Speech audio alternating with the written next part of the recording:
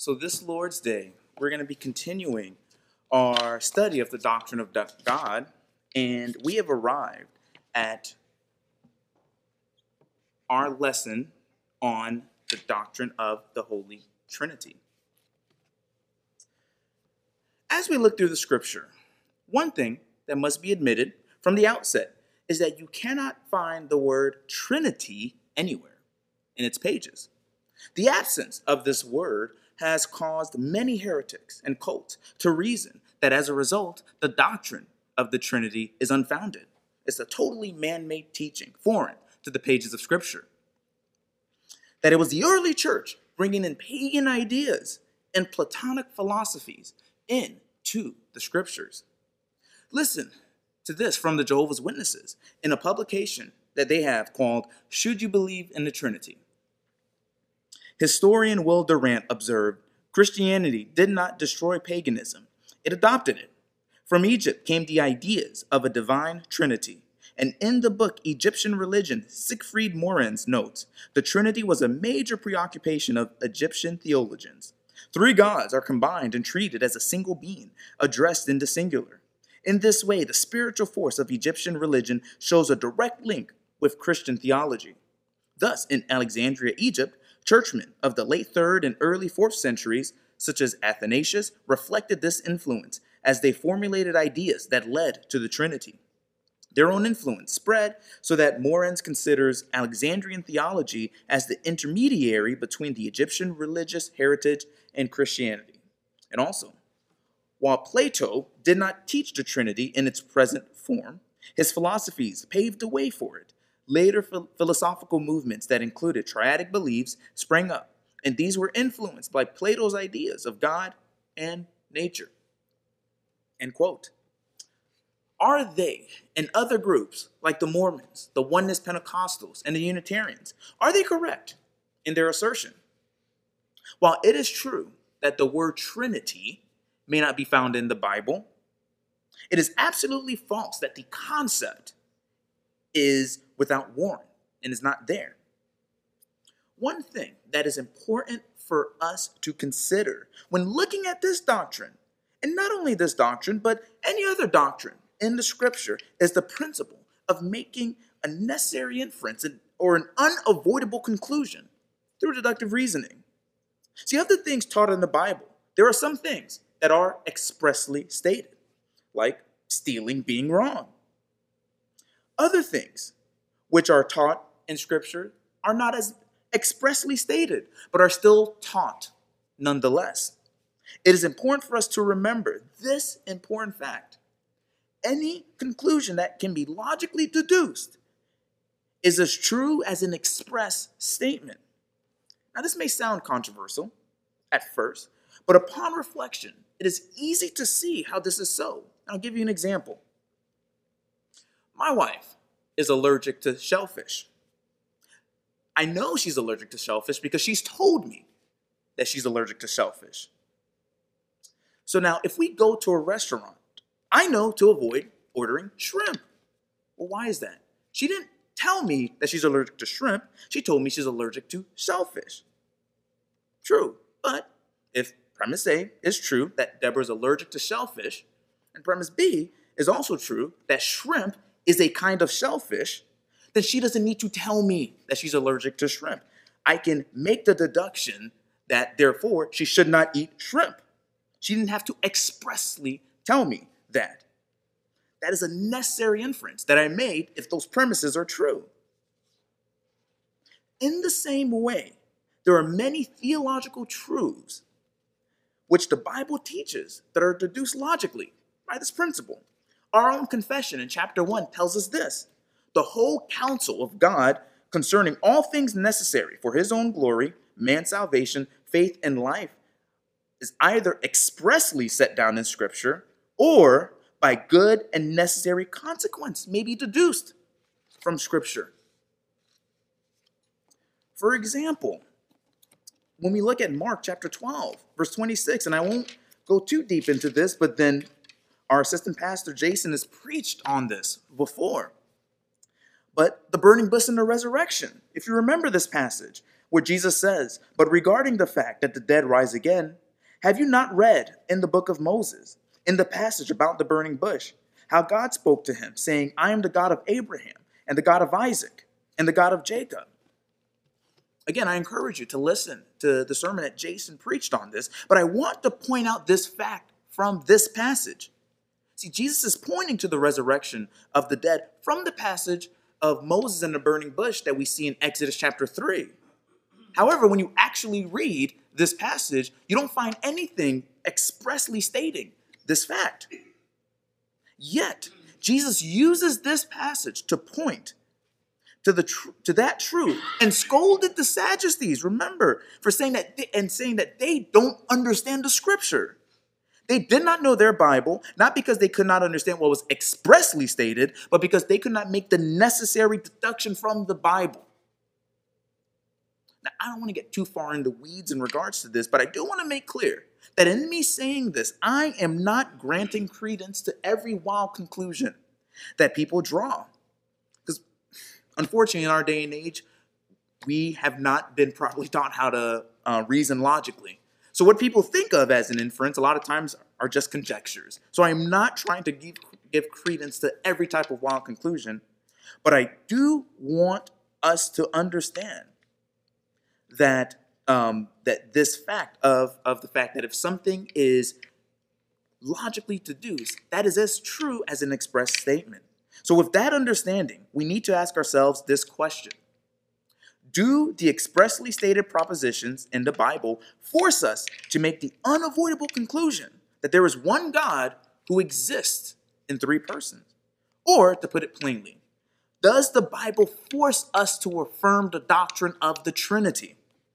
I think it will be clear that the only conclusion that can be drawn if you are a Bible-believing Christian is that the Bible teaches this doctrine. Another quick note that I would like to add is the claim made by many cults and heretics that the early church and the early church fathers did not have this formulated doctrine of the Trinity. So if we're going to make a proper understanding of the Trinity, that mark of delineation, pointing out who's a Christian and who is not, then we're going to have to cast off a lot of the early church into hell. So while it is true that we may not find the most carefully worded explanation of the Trinity from some of the early church fathers, this misses a point that was the case then and is even the case now. See, the reason for the eventual crystallization of this doctrine of the Trinity was because of heresies that crept up in the early church that forced the church to lay out what the Bible taught. See, it has always been the case throughout church history that doctrine becomes crystallized through heresies and issues that come about, like Arianism, Sabellianism, things such as this. Whether it was the doctrine of the Trinity, or justification, or God's role in salvation, marriage, today, biblical inerrancy, and race, and much more. Problems come up that forces the church to come together and to search the scriptures and to make clear what God says regarding these matters. So when you look at, for example, what we're dealing with now in regards to gender confusion, and you were to go back, for example, 500 years ago and read, some of the literature from whether it's Martin Luther or John Calvin or Zwingli, if we were to look at their writings and hypothetically speaking, notice them utilizing phrases that we may not use now because of what it may imply pertaining to gender confusion, it would be silly for us to say that they did not believe in two genders, male and female, because of what they wrote, because that was not an issue for them. They understood clearly what the Bible taught. So going back to the church fathers, see, we must understand them in their historical context and remember that it took time for the doctrine to be clarified and worded in the manner that we see, for example, in the Nicene Creed or even in our own confession of faith. So with all that being said, let's now turn and take a look at what the Bible tells us about the three persons, starting with the Father, the first person of the Trinity. And in determining biblical support for this idea of the Trinity, most opponents have no qualms regarding the Father, or what we would consider as the first person of the Trinity.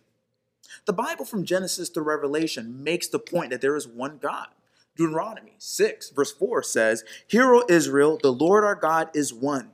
Isaiah 45 verse 21 tells us, "Declare and set forth your case. Indeed, let them consult together. Who has announced this from of old? Who has long since declared it? Is it not I, the Lord? And there is no other besides me, a righteous God and a Savior. There is none except me." And then we see Paul writing in 1 Corinthians chapter 8, verse 4. "Therefore, concerning the eating of things sacrificed to idols, we know that there is no such thing as an idol in the world, and that there is no God but one." So in trying to establish the groundwork for understanding and support of the Trinity, what Christians throughout church history did, and what we will be doing, is point out the instances in which both the Holy Spirit and Jesus Christ are identified as God. But first, I do want to point out that while the Trinity may not be as clearly described in the Old Testament, there are definitely passages that point us in that direction. For example, when you look at Genesis chapter 1, verse 26, you see Moses writing, "Then God said, let us make man in our own image, according to our likeness." God did not say, "Let me make man in my image, according to my likeness." But "let us make man in our image according to our likeness." Those two little words, us and our, should not be glossed over, because they let us know in the very first chapter of the Bible that this God who created the universe is way more complex than we might think. Another passage is in the book of Genesis. We'll stay there and look at Genesis chapter 16, verses 7 through 13. And in this passage, I will read it. "Now, the angel of the Lord found her," this is Hagar, "by a spring of water in the wilderness, by the spring on the way to Shur. He said, 'Hagar, Sarai's maid, where have you come from, and where are you going?' And she said, 'I am fleeing from the presence of my mistress, Sarai.' Then the angel of the Lord said to her, 'Return to your mistress and submit yourself to her authority.' Moreover, the angel of the Lord said to her, 'I will greatly multiply your descendants, so that they will be too many to count.' The angel of the Lord said to her further, 'Behold, you are with child, and you will bear a son, and you shall call his name Ishmael, because the Lord has given heed to your affliction. He will be a wild donkey of a man, and his hand will be against everyone, and everyone's hand will be against him, and he will live to the east of all his brothers.' Then she called the name of the Lord who spoke to her, 'You are a God who sees.' For she said, 'Have I even remained alive here after seeing him?'" Notice how the angel communicates with her. There is no thus saith the Lord, but rather he communicates as though he is the Lord. And Hagar, realizing who she is talking to, says, "You are a God who sees." And when she makes that statement, angel of the Lord does not correct her for calling him God. And then we have another passage, which I won't take the time to read, but in Genesis 32, verses 24 through 32, this is the account of Jacob wrestling with God. And Jacob says in this passage, when you read it on your own time, that he has seen God face to face. But hold on one second. I thought God was a spirit. So who was it that Jacob saw? Who was it that Jacob wrestled with? Could it have been the pre-incarnate Christ? We also have passages in the Old Testament where, as Robert Raymond in his systematic theology points out, a plural noun is used to refer to God. A couple of instances that he gives. Psalm 149, verse 2, "Let Israel be glad in his maker." And as he notes, maker literally rendered is makers. In Ecclesiastes 12, verse 1, "Remember also your creator in the days of your youth." And again, he notes creator literally rendered is creators. So, while these passages and many more that I don't have time to get into don't make the definitive case for the Trinity, there is a dim light that is being shown in these passages that do point us in that direction. So there's no argument about God the Father. But what about the Son, Jesus Christ? It seems that throughout history, there's been nothing but arguments regarding who he truly is. So, what do the scriptures tell us about him? Let's go to a passage in the New Testament, the prologue to the Gospel of John. John chapter 1, and we'll read the first 4 verses. In the beginning was the Word, and the Word was with God, and the Word was God. He was in the beginning with God. All things came into being through him, and apart from him, nothing came into being that has come into being. In him was life, and the life was the light of men. This is probably as clear as it gets. At the very beginning of John's gospel, he tells us about the Word. He notes how in the beginning, the Word was already there. So that lets us know that he was not created. John also lets us know that he was with God, which lets us know that there is some distinction between the Word and God. Then, John lets us know that the Word was God. And what's interesting about that last clause, and the Word was God, is that John constructed this phrase in such a way that the only faithful rendering or way to translate this from the Greek is how we have it. He did not mean that the Word was a God, as the New World Translation of the Jehovah's Witnesses claim, for there's no article in the Greek to suggest that translation. Nor was he trying to say that the Word was divine, for there's another Greek word that he could have used if that was the case. No, John used theos to make it clear that the Word was God. John also lets us know in verse 2 that the Word was in the beginning with God. So again, the Word was not created in the beginning, but was already there. Put another way, the Word was eternal. And when you go back to Genesis chapter 1, verse 26, where we see, let us make man in our image, that starts to make a lot more sense when you understand that the Word was there with the Father from the beginning.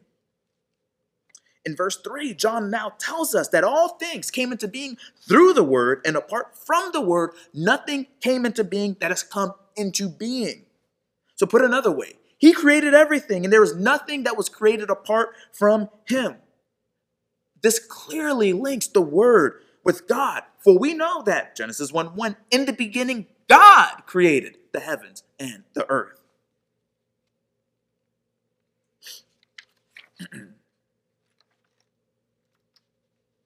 We have another passage, just in the interest of time, in the book of Philippians, chapter 2, verses 6 through 11, which let me turn to and I will read. Again, Philippians chapter 2, verses 6 through 11. Actually, I'll start in verse 5. Have this attitude in yourselves, which was also in Christ Jesus, who, although he existed in the form of God, did not regard equality with God a thing to be grasped, but emptied himself, taking the form of a bondservant, and being made in the likeness of men. Being found in appearance as a man, he humbled himself by becoming obedient to the point of death, even death on a cross. For this reason also God highly exalted him and bestowed on him the name which is above every name, so that at the name of Jesus every knee will bow, of those who are in heaven and on earth and under the earth, and that every tongue will confess that Jesus Christ is Lord, to the glory of God the Father. In this passage, we have a beautiful reminder of Jesus Christ humbling himself. Though God and ruler of the universe, he took the form of man and humbled himself to the point of death. And now my point in bringing this verse out is not to point to that, his humility, but rather to make the point that as Paul is writing this, he alludes in in verses 9 through 11, Paul's quoting from an Old Testament passage. I'll read verses 9 through 11 again. For this reason also God highly exalted him and bestowed on him the name which is above every name, so that at the name of Jesus every knee will bow, of those who are in heaven and on earth and under the earth, and that every tongue will confess that Jesus Christ is Lord, to the glory of God the Father. Passage that Paul is quoting is Isaiah 45, verse 23, which if you read, it says, I have sworn by myself, the word has gone forth from my mouth in righteousness and will not turn back, that to me every knee will bow and every tongue will swear allegiance. So God swears that every knee will bow and every tongue will pledge allegiance to him. But yet we see in verses 10 and 11 in Philippians, Paul make note that at the name of Jesus, every knee will bow. Either we have a contradiction here, or Paul is clearly telling us that Jesus is God. Then we have Titus 2, verse 13, which says, looking for the blessed hope and the appearing of the glory of our great God and Savior, Jesus Christ. In this passage, Paul emphatically makes the declaration, our great God and Savior, Jesus Christ. How could anyone argue with that? Well, if you're asking that question, then you've never dealt with heretics or lawyers. The argument from the other side is regarding whether our English translation of what's stated in the Greek is correct. Many opponents of the Trinity claim that this passage should be rendered with the distinction between great God and Savior. Going back to the New World Translation, and I know it sounds like I'm picking on the Jehovah's Witnesses a lot, but they use this a lot. And then since this whole quarantining, I've been getting a lot of cold calls from Jehovah's Witnesses. They've been on my mind. So I hope they're actually listening. But if you look at the New World Translation and how they render this verse, it writes, while we wait for the happy hope and glorious manifestation of the great God and of our Savior, Jesus Christ. They try to make that distinction. And one point that I want to make regarding this, based on the grammatical construction, the most natural way to render this passage is in the manner translated as our great God and Savior. Listen to what Robert Raymond writes. According to the Granville-Sharp rule, when two nouns of the same case are connected by chi, a single article before the first noun denotes conceptual unity, whereas the repetition of the article with both nouns denotes particularity. In other words, and let me explain it. Basically, what he's getting at is this. If Paul wanted to make a distinction between God the Father and Jesus Christ in this passage, he could have easily done so by adding a single article before Savior. That would have made it perfectly clear and unambiguous. But he did not, because he meant what he said when he called Jesus our God and Savior. And what's interesting is that there are other passages where, although they don't say our God and Savior, they do employ the same construction that necessitates the translation that we saw in this passage. 2 Peter 1 verse 11, for example, we see Peter writing, for in this way, the entrance into the eternal kingdom of our Lord and Savior, Jesus Christ, will be abundantly supplied to you. And then we see in 2 Peter 2:20, for if after they have escaped the defilements of the world by the knowledge of the Lord and Savior, Jesus Christ. And then in Philippians 4:20, we see Paul writing, now to our God and Father be the glory forever and ever. What's interesting to note, again, if you take the time to look at the New World Translation, what's funny is all of these passages using the same construction are accurately translated. So it seems like their improper rendering of Titus 2:13 is based more on their presupposition denying God, the deity of Jesus Christ, rather than a faithful rendering and consistent rendering of the Greek. Besides these passages that I've mentioned, we have other passages. Colossians 2:9, for in him all the fullness of deity dwells in bodily form. Hebrews 1 verse 3, and he is the radiance of his glory and the exact representation of his nature. Then we have John 20 verse 28. Thomas answered and said to Jesus, my Lord and my God. These are just a few of the passages that attest to Jesus as God. But there's one more person that we need to get to, the Holy Spirit. Of the three, he is the person least understood. Some people see him as something you can catch. I went to church today and I caught the Holy Ghost. Others see him as a force. But who he is in reality is God. For example, we see in the book of Acts, chapter 5, the famous story of Ananias and Sapphira. The fact of, and I'll just read here, in, verse 3. But Peter said, Ananias, why has Satan filled your heart to lie to the Holy Spirit and to keep back some of the price of the land? When it remained unsold, did it not remain your own? And after it was sold, was it not under your control? Why is it that you have conceived this deed in your heart? You have not lied to men, but to God. In this passage, Paul is clearly making the case that Ananias and Sapphira lied to God when they lied against the Holy Spirit, when they lied to, the Holy Spirit. And then we have other passages where we note the Holy Spirit speaking. Acts chapter 10, verses 19 through 20. We have this. While Peter was reflecting on the vision, the Spirit said to him, "Behold, 3 men are looking for you, but get up, go downstairs and accompany them without misgivings, for I have sent them myself." And then we have in Acts 13, verse 2, this, while they were ministering to the Lord and fasting, the Holy Spirit said, "Set apart for me Barnabas and Saul for the work to which I have called them." So in both of these passages, we see the Holy Spirit speaking, clearly indicating a personal property. And then we have in Acts 28, verses 25 to 27, Luke writing this.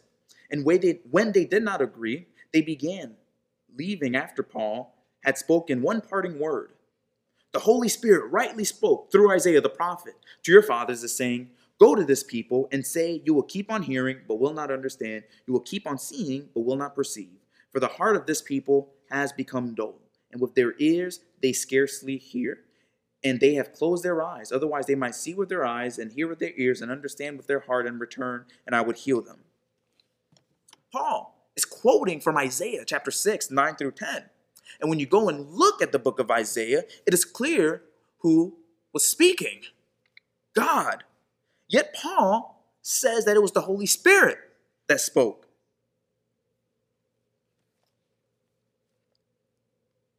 And last passage, Matthew 12, 31 through 32. Blasphemy of the Holy Spirit. We have Jesus saying, "Therefore I say to you, any sin and blasphemy shall be forgiven people, but blasphemy against the Spirit shall not be forgiven. Whoever speaks a word against the Son of Man, it shall be forgiven him. But whoever speaks against the Holy Spirit, it shall not be forgiven him, either in this age or the age to come." Can you blaspheme a force? Can you speak ill of wind? The fact that Jesus states that one can blaspheme the Holy Spirit, at the very least lets us know that the Holy Spirit is not a thing, but a person. So if it is true, as we have seen in these passages, that multiple persons are described as God, how do we not fall into either tritheism, in believing that 3 gods exist, or Sabellianism, or modalism, in asserting that God exists in different modes that manifests itself? To answer this, I want to turn to another passage staying in the book of Matthew. The Great Commission, Matthew 28, verse 19, where Jesus says, "Go therefore and make disciples of all the nations, baptizing them in the name of the Father and the Son and the Holy Spirit." What we have in this passage, and Jesus giving the Great Commission, is something interesting. In the commission, he commands them to preach the gospel and baptize in the name of the Father and the Son and the Holy Spirit. In this passage, Jesus makes 2 things clear. See, in commanding to baptize in the name, singular, he is making clear that there is one God whom we are to be baptized into.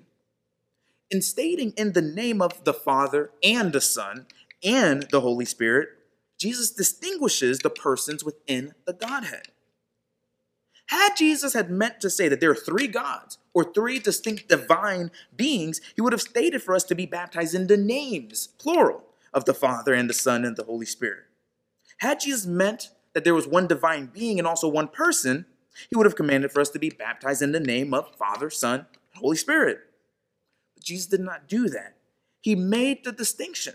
And thus, we too as Christians need to make that distinction. Speaking of distinctions, a distinction must be made between being, essence, and person. Now, admittedly, for most people, it's very difficult to separate the idea of being from personhood, because every single human being is his own person as well. And when we do find a human with multiple personalities, we call him schizophrenic. So it isn't easy for us to wrap our minds around the fact of being and personhood. Robert Raymond, he writes, today the word person is commonly misunderstood by Orthodox theologians to refer in the Trinitarian context to a conscious self-ego that is a self-center or a center of self-consciousness. John Calvin writes it in this way: by person, then I mean a subsistence in the divine essence, a subsistence which, while related to the other two, is distinguished from by incommunicable properties. Now I'll try to explain what this means. But real quick, being, as I mentioned, would be his substance, his essence. So to put another way, which I hope helps, being refers to what God is, and person refers to who God is. And the Bible makes perfectly clear that there is one being that is God. I won't read these verses again, but I gave them to you earlier. Deuteronomy 6, verse 4, Isaiah 45, verse 21, and 1 Corinthians 8, verse 4. From an ontological standpoint, or pertaining to his being, we affirm that there is one God, the same as substance, equal in power and glory. From a theological standpoint, we call this the ontological Trinity. From the aspect of the Trinity's being, we affirm that there is no difference in substance. They are equal. When we say, as we do in our shorter catechism, question 4, God is a spirit, infinite, eternal, and unchangeable in his being, wisdom, power, holiness, justice, goodness, and truth, that is the case for all three members of the Godhead. And while the scriptures so clearly articulate that there is one God, we also see those three persons mentioned as God being assigned different roles. Now, this is what we call, in theology, the economic trinity. This is where each person carries a different responsibility as it pertains to the economy of redemption. Now, I don't have time to go through these verses, but I do encourage you to read them. We know from searching the scriptures that the Father is the one who elects, the Son is the one who saves. Ephesians 1, 4 through 5 in regards to what I mentioned regarding the Father. The Son is the one who saves. Just look at John 3:16, a very well-known passage. And the Holy Spirit is the one who applies redemption. Take a look at a passage like Ezekiel chapter 36, 26 through 27 in your spare time. Now, the fact that each member of the Trinity carries out a different role does not mean that one person is greater than the other. Now, this is not a perfect analogy. Quite frankly, there's never a perfect analogy when you're trying to, compare the Trinity. But I hope it at least helps to get what I'm trying to get at here. See, even though a husband and a wife may have different roles within the home, that does not mean that the husband is greater than the wife or vice versa. Likewise, when we see the Son submitting to the will of the Father, that does not place him in a rank lower than the Father. It is within God's eternal plan of redemption that the distinctions really do become very apparent. While the members of the Godhead are united in their goal, they're differentiated in their responsibilities in carrying out this eternal plan of redemption. Our confession states, the Father is of none, neither begotten nor proceeding. The Son is eternally begotten of the Father, and the Holy Ghost eternally proceeding from the Father and the Son. So one basically follows the other. But see, we know that all three members are eternal. So how do we wrap our minds around this? This statement only makes sense if you understand their roles in redemptive history and how each one faithfully carries out their unique roles. Take a look at John chapter 1, verses 9 through 14. Again, don't have the time. I'm already way over my time, but read it for yourself. We see the Word becoming flesh and coming into the world to save men. And then we see in John chapter 15, verse 26, the Spirit being sent out by the Father and the Son to point back to Jesus. Each member carries a specific task in the glorious plan of redemption, and it is their faithfulness to their roles that enables us to note the different persons within the Godhead. Or, as Louis Berkhoff wrote, the fuller revelation of the Trinity in the New Testament is due to the fact that the Word became flesh and that the Holy Spirit took up his abode in the church. End quote. So as I hope you can see, the doctrine of the Trinity is not some concept that does not have solid backing in the pages of Scripture. The Bible screams this revelation from Genesis to the book of Revelation. There is one God, but that one God exists in three persons. The Father is God, the Son, Jesus Christ, is God, and the Holy Spirit is God. The mystery of the inner working of the Trinity is far beyond our comprehension as mere men, but we cannot deny what God has revealed to us in His Word. We believe in the Trinity because the Bible teaches the Trinity. This is the God that we confess, and this is the God we love and serve. He is the Holy Trinity. Now, in the words of Paul, may the grace of the Lord Jesus Christ and the love of God and the fellowship of the Holy Spirit be with you all. This ends my lesson for today. Next Lord's Day, we will discuss the incommunicable attributes of God.